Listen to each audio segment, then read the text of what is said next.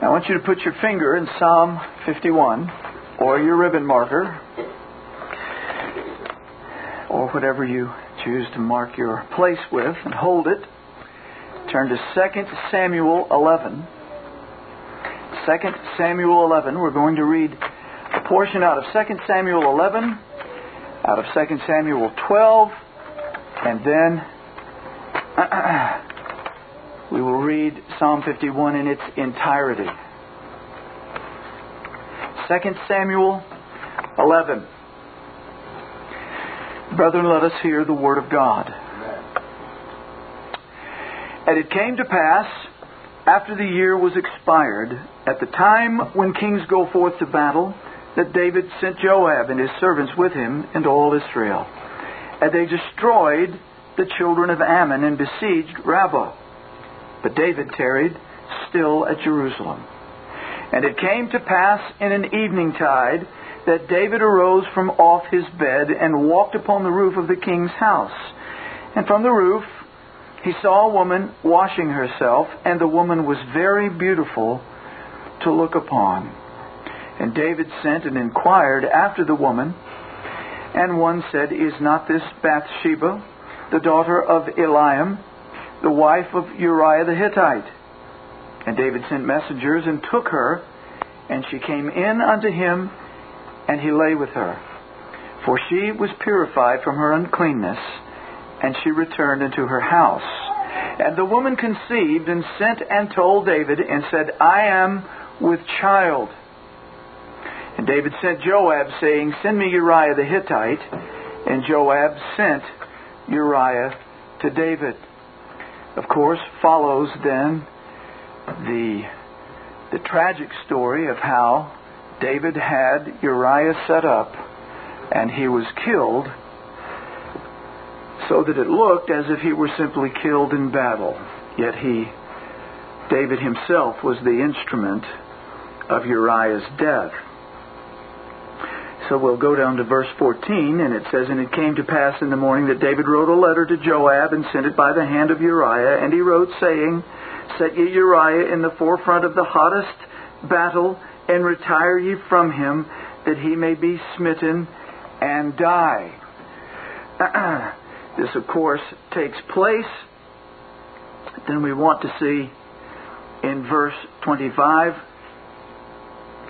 Then David said unto the messenger, this was the messenger that brought him news that Uriah was dead, Thus shalt thou say unto Joab, Let not this thing displease thee, for the sword devoureth one as well as another. Make thy battle more strong against the city, and overthrow it, and encourage thou him. And when the wife of Uriah heard that Uriah her husband was dead, she mourned for her husband. And when the morning was past, David sent and fetched her to his house, and she became his wife, and bare him a son. But the thing that David had done displeased the Lord. Chapter 12, And the Lord sent Nathan unto David, and he came unto him, and said unto him, There were two men in one city, the one rich and the other poor. The rich man had exceeding many flocks and herds, but the poor man had nothing, save one little ewe lamb, which he had bought and nourished up. And it grew up together with him, and with his children. It did eat of his own meat, and drank of his own cup, and lay in his bosom, and was unto him as a daughter. And there came a traveler unto the rich man, and he spared to take of his own flock and of his own herd, to dress for the wayfaring man that was come to him, but took the poor man's lamb and dressed it for the man that was come to him. And David's anger was greatly kindled against the man, and he said to Nathan, As the Lord liveth, the man that hath done this thing shall surely die. And he shall restore the lamb fourfold, because he did this thing, and because he had no pity. And Nathan said to David, Thou art the man. Thus saith the Lord God of Israel, I anointed thee king over Israel, and I delivered thee out of the hand of Saul. Then follows the prophet giving very clear word from God, condemning David's awful sin. Finally, after he finishes in verse 12, where Nathan closes by saying, "For thou didst it secretly, but I will do this thing before all Israel and before the sun." And David said unto Nathan, "I have sinned against the Lord." And Nathan said unto David, "The Lord also hath put away thy sin. Thou shalt not die." And now Psalm 51.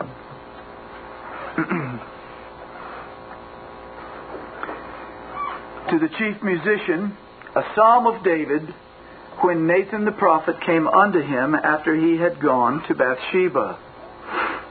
Have mercy upon me, O God, according to thy loving kindness. According unto the multitude of thy tender mercies, blot out my transgressions.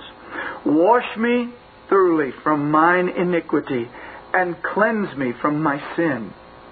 For I acknowledge my transgression. I acknowledge my transgressions, and my sin is ever before me. Against thee, thee only have I sinned, and done this evil in thy sight, that thou mightest be justified when thou speakest, and be clear when thou judgest. Behold, I was shapen in iniquity, and in sin did my mother conceive me. Behold, thou desirest truth in the inward parts, and in the hidden part thou shalt make me to know wisdom. Purge me with hyssop, and I shall be clean. Wash me, and I shall be whiter than snow. Make me to hear joy and gladness, that the bones which thou hast broken may rejoice. Hide thy face from my sins, and blot out all mine iniquities. Create in me a clean heart, O God, and renew a right spirit within me. Cast me not away from thy presence, and take not thy Holy Spirit from me. Restore unto me the joy of thy salvation, and uphold me with thy free spirit. Then will I teach transgressors thy ways, and sinners shall be converted unto thee. Deliver me from blood guiltiness, O God, thou God of my salvation, and my tongue shall sing aloud of thy righteousness. O Lord, open thou my lips, and my mouth shall show forth thy praise. For thou desirest not sacrifice, else would I give it. Thou delightest not in burnt offering. The sacrifices of God are a broken spirit, a broken and a contrite heart, O God, thou wilt not despise. Do good in thy good pleasure unto Zion. Build thou the walls of Jerusalem. Then shalt thou be pleased with the sacrifices of righteousness, with burnt offering and whole burnt offering. Then shalt thou offer bullocks upon thine altar. Amen.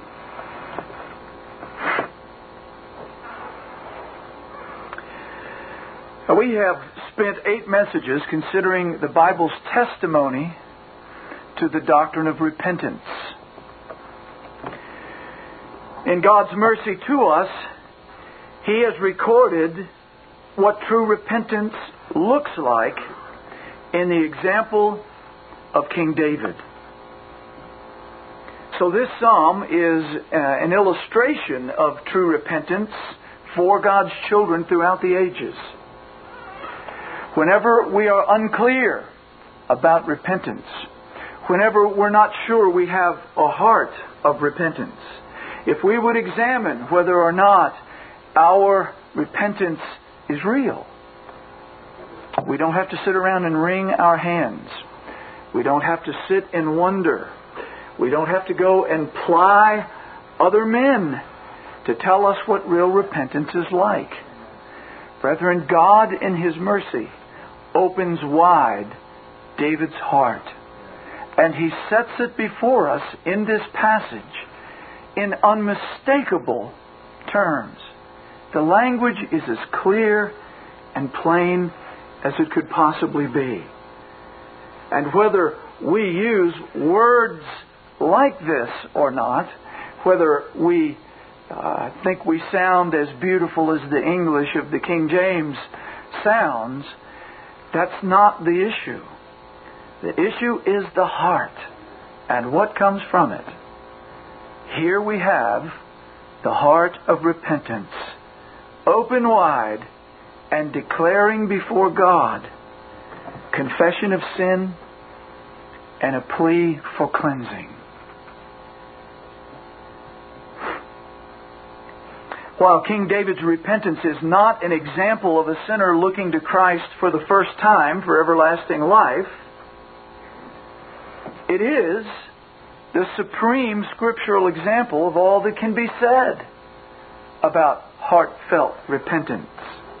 Though David comes as a child of God to his God, confessing and repenting of his sin.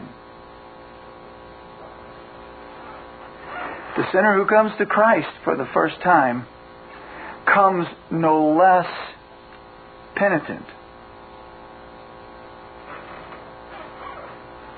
David certainly knew and understood things that a sinner who does not know the living God may not understand clearly. But he will understand the basic issues that David sets before us here. Psalm 51 has been called a penitential psalm. To be penitent means to feel a sense of guilt and express regret and sorrow for sin. We live in a day and age, and we unfortunately live in a culturized Christianity that shies away from the notion of sorrow over sin. And yet, oh brethren, we will never truly exult in the joys of our God and of His saving grace unless we've been brought by His Spirit to see our lostness.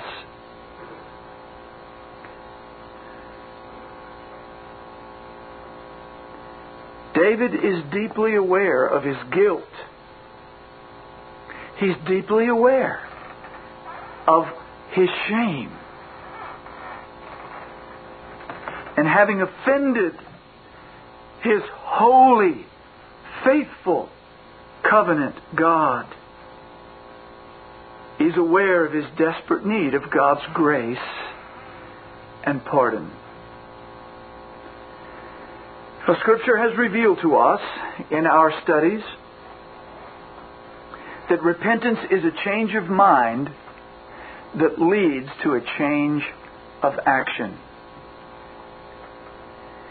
David's psalm of repentance, his penitential psalm here, lays these things out for us with clarity and profundity.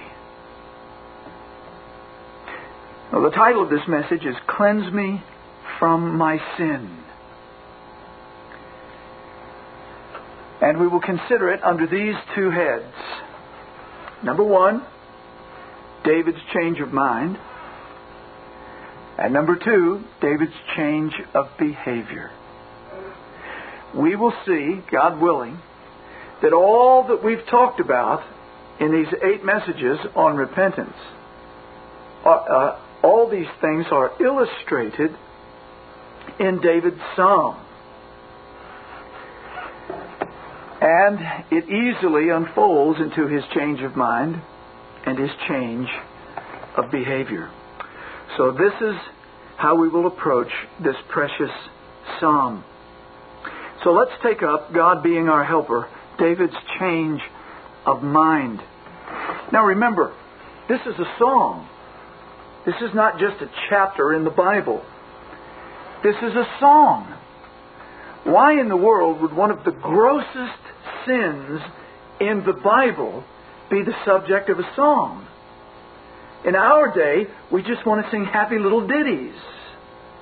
Why in the world would you want to sing about a horrible sin that ends in a man's murder?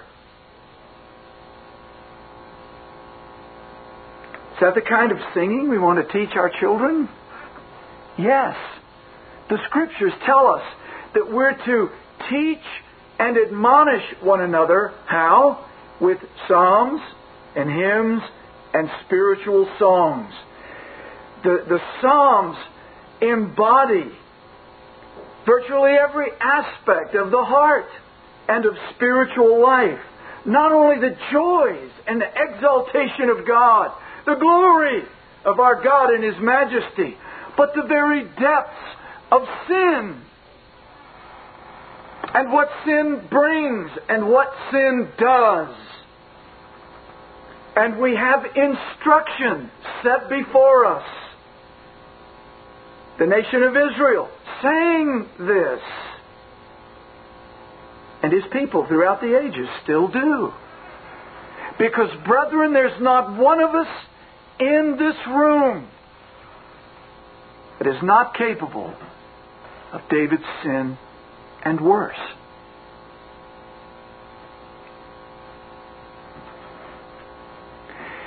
If you sit there thinking, well, I'd never do the kind of thing David did. I mean, I might be kind of bad, but I wouldn't do what he did. I would have to say you haven't been well instructed by the Word of God. This book teaches us that, brethren, any one of us is capable of the grossest and the deepest sins. So, we have before us a song of instruction, and we want to learn from it this morning. God has illustrated for us in a sober song the horror of sin, and yet the glory and the beauty of God's forgiving grace. It doesn't end on the note of sorrow and remorse. It ends with praise to God. So, how did David's change of mind then come to pass? This one recorded for us in this song. Well, the first thing we want to do is look at verses 1 and 2, where we find David's cry for pardon. David's cry for pardon from sin. Now, our studies in God's Word have revealed that repentance is a change of mind about sin, about self, and about God. And we see all three of these elements clearly articulated in David's cry for pardon. He says, "Have mercy upon me, O God." Well, your average individual doesn't cry out to mercy from God. The average individual today isn't concerned that he's bothered God or upset God or troubled God. He doesn't think of a God of judgment, a God of justice, a God of unspeakable holiness.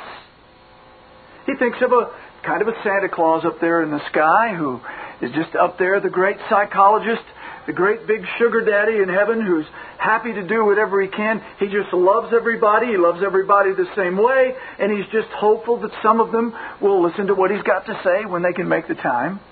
Brethren, that's not the God of the Bible.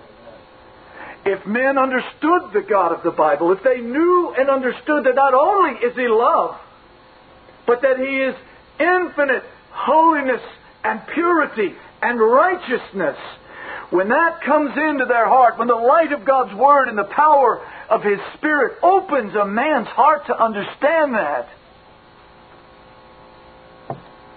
then he sees what he is, and he cries out to God for mercy. David is crying out for mercy because he understands who God is, and he understands himself in the light of that holy God. He sees his sin.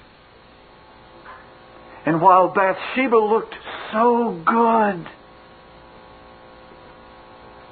and while he couldn't wait to have the men bring her back,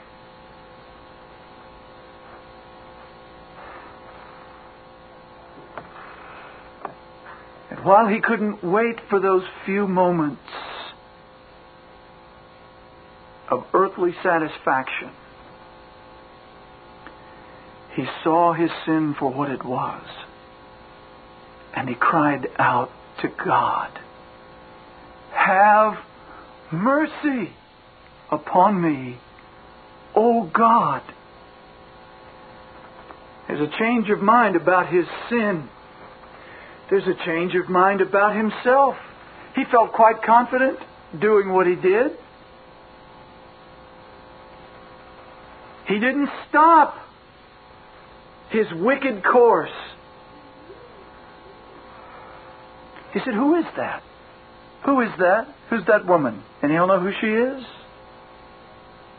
And men know something about that. You women may be sitting here unaware of the way men think, and I hope that your husband will biblically inform you. And I hope that you fathers will biblically, graciously, kindly, in the right way and in the right time, but definitely teach your daughters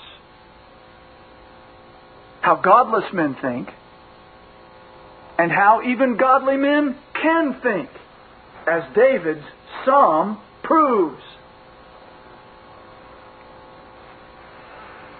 Who is that? She was beautiful to look upon. I want to know who she is. And they came back with the answer. That's Uriah's wife. And he didn't stop. Now, brethren, right there, the Lord set before him a warning. This is another man's wife. But he went right on with his proud seeking, with his proud lust. Bring her to me. But he's not saying that now. He's had a change of mind about himself and his prideful lust. Have mercy upon me, O God. And he's had a change about God. He's changed his mind about his God. He forgot who he was serving. And when that sin was brought home to his heart, he remembered who God was. In David's psalm here, he makes no plea about his righteousness. In some of his other psalms, he says, "Lord, remember my righteousness. Remember the good things I've done." But he's not doing that here. He says, "Have mercy upon me, O God." Brethren, repentance is a change of mind about sin and self and God. Have you ever tasted anything of that? I'm not fashioning a particular experience here for you. I'm simply asking you, have you ever changed your mind about your sin, about yourself, and your desperate need for a Savior, and about God, who He really is and what He's really like? You may go ahead and deceive yourself with a God that you've made up. But the only God that saves is the God of Scripture. And you must be certain that you know who He is. David was brought to his senses. And the first cry recorded for us in his psalm is, "Have mercy. Have mercy. O God of righteousness, O Judge of all justice, O sovereign, holy God, have mercy upon me."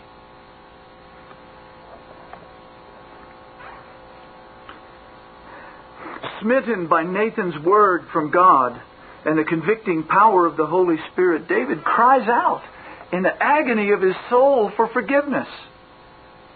This isn't just a little, God's a God of mercy. He's a God who forgives. And so, we all make mistakes. So, sorry, I'll try to do better next time. I mean, that almost captures much of modern Christian thinking. Well, it's all about grace. I mean, let's don't talk about all this stuff about, tears and crying. That's that old religion. We're in the dispensation of grace right now, right? Well, yes, we are under the dispensation of grace. But God has always been gracious. The God of the old covenant is a God of grace and mercy and revealed Himself to be so. Brethren, His holiness never changes. And even though we are His children, our sins still are offensive.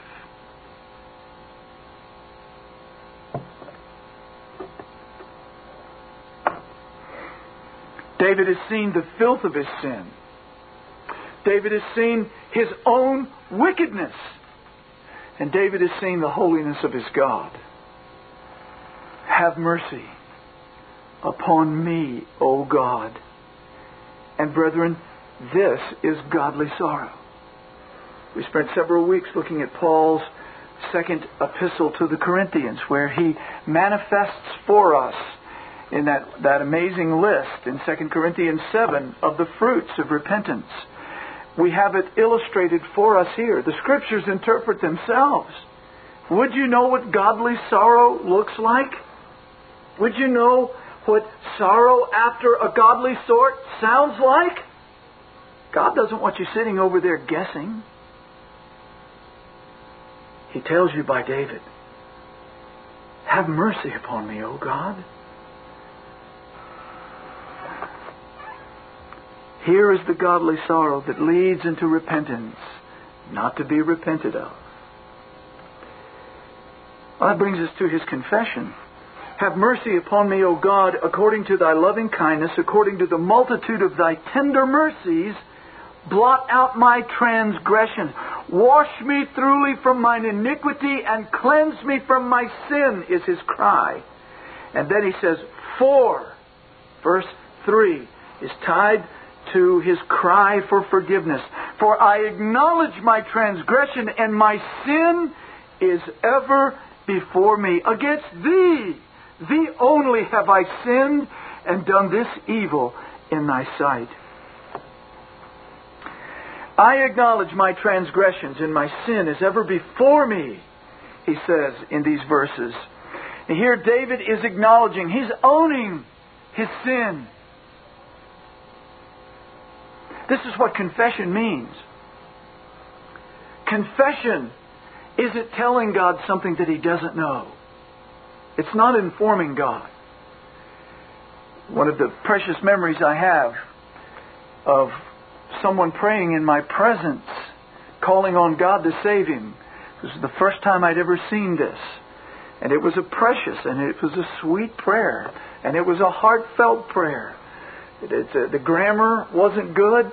It didn't sound like King James English. It was patched together with the sorrow of a broken heart. But in the midst of it, he started off by saying, God, this is, and he gave his name. And he said, I've been doing this and I've been doing that. And you could tell by the way he was saying it. It was as if he were coming and informing God. As if God didn't really know. And God knew. God always knows all our sins. Confession isn't informing. It is agreeing with God. Amen. It is acknowledging that what God says is true. The word in Greek for confession, we have it in 1 John. If we confess our sins, He's faithful and just to forgive us our sins. That particular word means to speak the same thing, literally. In other words, if God has said it is sin, we're brought to that place where we say, yes, I acknowledge that. I've done this, and it is sin. It is agreeing with God, admitting that we have broken His law.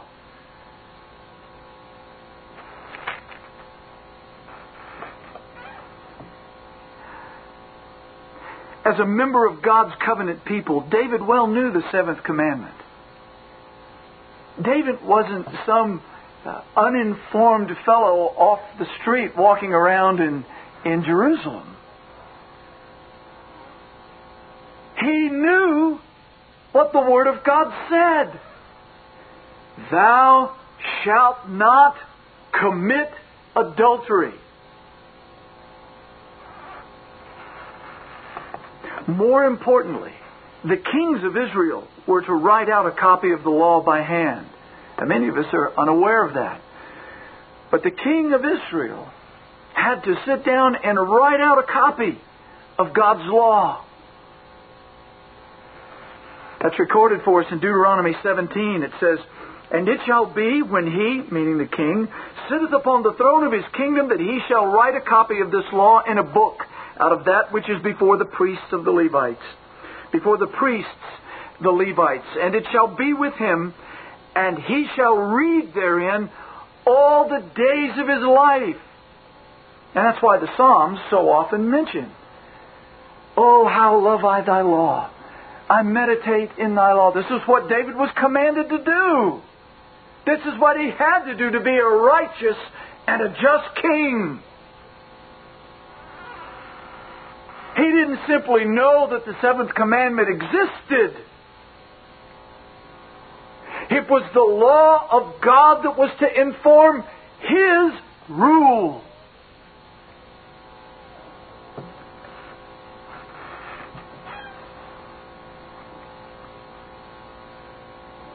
Deuteronomy goes on to say, to keep all the words of this law and these statutes, to do them. He was to be the example of walking in God's law for God's people. Remember, God chose a man after His own heart that would walk in His ways. And what do we find? In this Deuteronomy passage, it goes on to say, that his heart be not lifted up above his brethren, and that he turn not aside from the commandment to the right hand or to the left. Brethren, this is almost prophetic of David and his sin with Bathsheba. His heart was lifted up. This is one of your men, one of your best men's wife. Bring her to me. His heart was lifted up above his brethren. I'm the king. Go get her. When I read this, my heart is always so pierced. Because, brethren, David knew the Scriptures.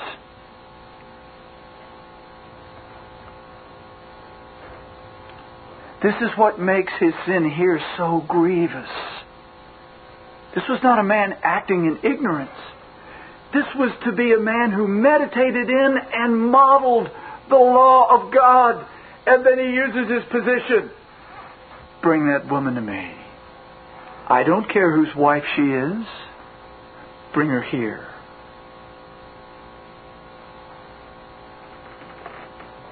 To the end that he may prolong his days in his kingdom, he and his children in the midst of Israel. This is one of the reasons Nathan said to them, you won't die. God's put your sin away. You won't die. What he did deserved the death penalty. The seventh commandment required the death penalty.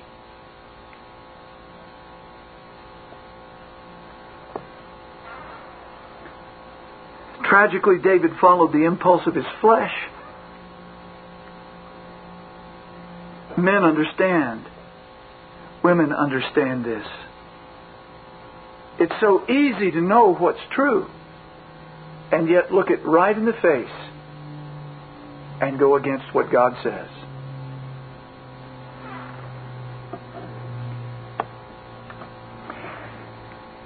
One of the first spankings that my daughter got, she was a little bitty thing, just learning to walk, and she had pulled herself up, as children do. Once they're at that stage, they pull themselves up on things and walk around. She pulled herself up on a chest that we kept in our living room at that time, and my wife kept a very large flower pot with a very pretty plant in it, filled with nice black dirt, the kind that potting soil. Well, my daughter had pulled herself up and walked right over to that pot and put her hands on it and pulled it right over onto the carpet and Potting soil went all over and very deeply into the carpet. And she had been corrected and told not to do that again. Well, one afternoon I happened to be walking into the living room just as she was about to put her hand on that pot again. She had pulled herself up, and she just about had her hand on that pot. And I just stood there for a moment, quietly watching to see if she'd do it. And it was almost as if she could feel my presence. And she turned around and she started. And then she got a nice big smile on her face and looked at me. Just the nicest, prettiest little old baby little girl smile. And then while she was smiling at me, her hand went like this. And she slowly moved it up toward the flower pot. And as soon as her hand got on it, she was disciplined. But she knew. It was as clear as it could be. And she could even lie with her smile. I'm not really doing anything all that bad. And her hand went right up. It is our nature, brethren, to stare righteousness and law in the face and do what we want to do. Right. Children, you know that, don't you? All you children that can understand, you know that Mom and Daddy have told you things before. And you knew that Mom and Daddy said, don't do that. And if you do that, you're going to get punished. And if they love you, when you did that, they punished you. They disciplined you. And you knew that what you had done was wrong. If you don't like the word punish, you can just stay with the word discipline. But either way, you disciplined your children. They can look right in the face of what is right and wrong and do what they will. And we don't change from that in nature, friends. And the worst part of it is when we embrace religion and we make a show of our religion, and yet we do the same thing before God. We know what His Word says, and we go right to our sin. As if God weren't even there. As if He weren't standing behind us like I was standing right there behind my daughter. Brethren, David is confessing his sin, not as a man who for the first time came to understand that adultery was wrong, but as a man who had written out by hand what the law of God was, by a man who knew that that could be punished by death. And as king of God's covenant people, he said, bring her to me.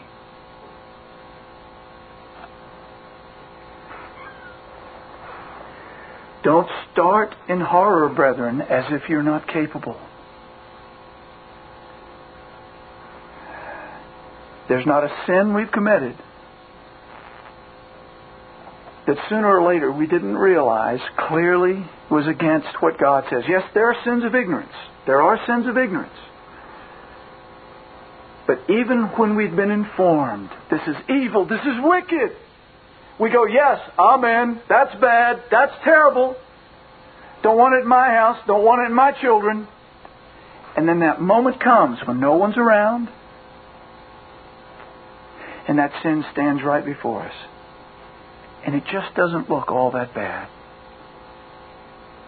It just doesn't look damning.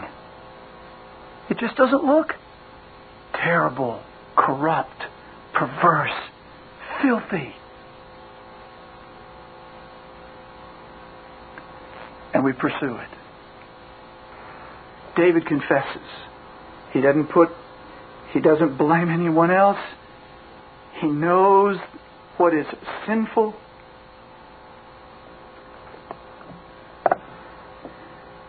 And brethren, he says to his God, I acknowledge my transgressions. There was no argument. He didn't plead for his righteousness. I saw her. I wanted her. I found out who she was. I had her brought to me. And when she was with child, I did every scheme that I could think of to get her husband back from the war so that the child could be claimed as his. And that didn't work. So I had him killed. These are not light words, brethren. The Lord doesn't give us extensive graphic detail, but He gives us enough. In 2 Samuel 11 and 12, we know the story and we know what He means when He says, "Wash me thoroughly from mine iniquity. Cleanse me from my sin." The word cleanse here, we think of washing today and we think of washing machines and things like that, but very often back then they would have to take clothing, they'd take it down to a stream or to a river, and they would beat it, grind it upon a rock, try to get that old heavy dirt out, to get it loosened up. This is the word that He's using. It's ingrained in me. It's deep in me. It stains and corrupts me. Get it out. This is what He's crying out to God. I acknowledge my transgression, my adultery, and my murder. My sin is ever before me. Brethren, when the Spirit of God brings your sin home to your heart, you can't get away from it. Now, if you just feel guilty for a while, you can go put that voice off. You can go drink it away. You can go drug it away. You can go play tennis till you don't think about it. You can find all kinds of diversions. You can shake off guilty feelings. But when the Spirit of God is dealing with you, He comes back to that heart over and over and brings that sin until you deal with God. God doesn't leave His children in sin. David said, "My sin is ever before me." Brethren, can you think about it? Let that trickle deep down and think about David's situation. When he would lie down at night, do you think it went through his mind when he stood there looking at that woman from his rooftop? How many times do you think that scene went through his head? How many times do you think he heard his own words? Who is that? Who is that? Uriah's wife. Bring her to me. How many times do you think that went through his heart? My sin is ever before me. A constant companion. I can't seem to get rid of it.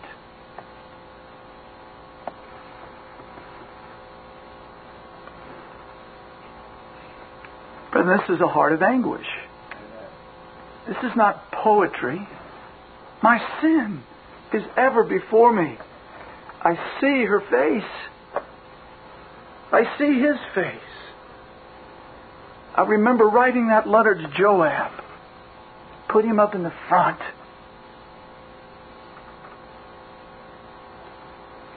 So that he's killed. This Reformation audio track is a production of Still Waters Revival Books.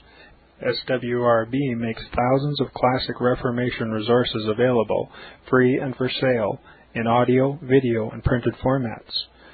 Our many free resources, as well as our complete mail-order catalog, containing thousands of classic and contemporary Puritan and Reformed books, tapes, and videos at great discounts, is on the web at www.swrb.com. We can also be reached by email at swrb@swrb.com, by phone at 780-450-3730, by fax at 780-468-1096, or by mail at 4710-37A Avenue, Edmonton, that's Edmonton, Alberta, abbreviated capital A, capital B, Canada, T6L3T5. You may also request a free printed catalog.